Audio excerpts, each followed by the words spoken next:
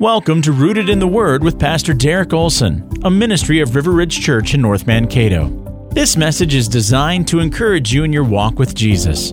Here's Pastor Derek. In Philippians chapter 3, verse 9, Paul writes that he wants to be found in Christ, not having a righteousness of his own that comes from the law, but that which comes through faith in Christ, the righteousness from God that depends on faith. And then listen to what Paul writes in verse 10. He says, that I may know him and the power of his resurrection, and may share his sufferings, becoming like him in his death, that by any means possible I may attain the resurrection from the dead.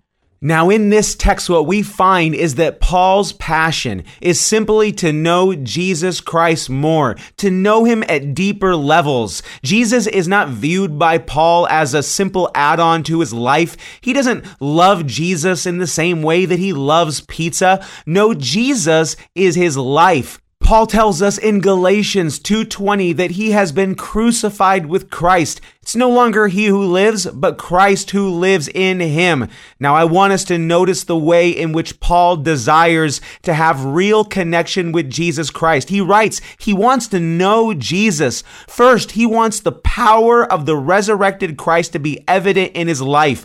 I think this has to do with Paul living the abundant life of John 10:10, when Jesus said that the thief comes to kill and steal and destroy, but he has come that we might have life and have it in abundance. You see, this is Paul expressing hope for his life to be supernaturally different. Secondly, Paul wants to grow closer to Jesus through suffering that results from his faith. Now, this is not Paul begging for more suffering and hardship to come his way just for suffering's sake. No, Paul knows that hardship is going to come, and he desires for it to drive him to Jesus Christ. And then third, he wants to be more like Jesus even in death, as through it he knows he is conformed.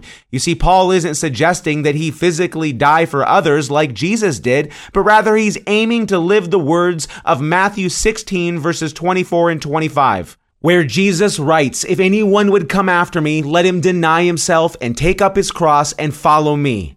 Now, friends, let me ask you, do you hunger for Jesus in this way? Do you truly want to know Jesus by any means possible? Well, I pray that God would stir up in our hearts a desire to know him and to know him more deeply. Thank you for listening to Rooted in the Word. May your life be firmly grounded in the goodness of God and the foundation of the truth. Find out more at riverridgecato.org.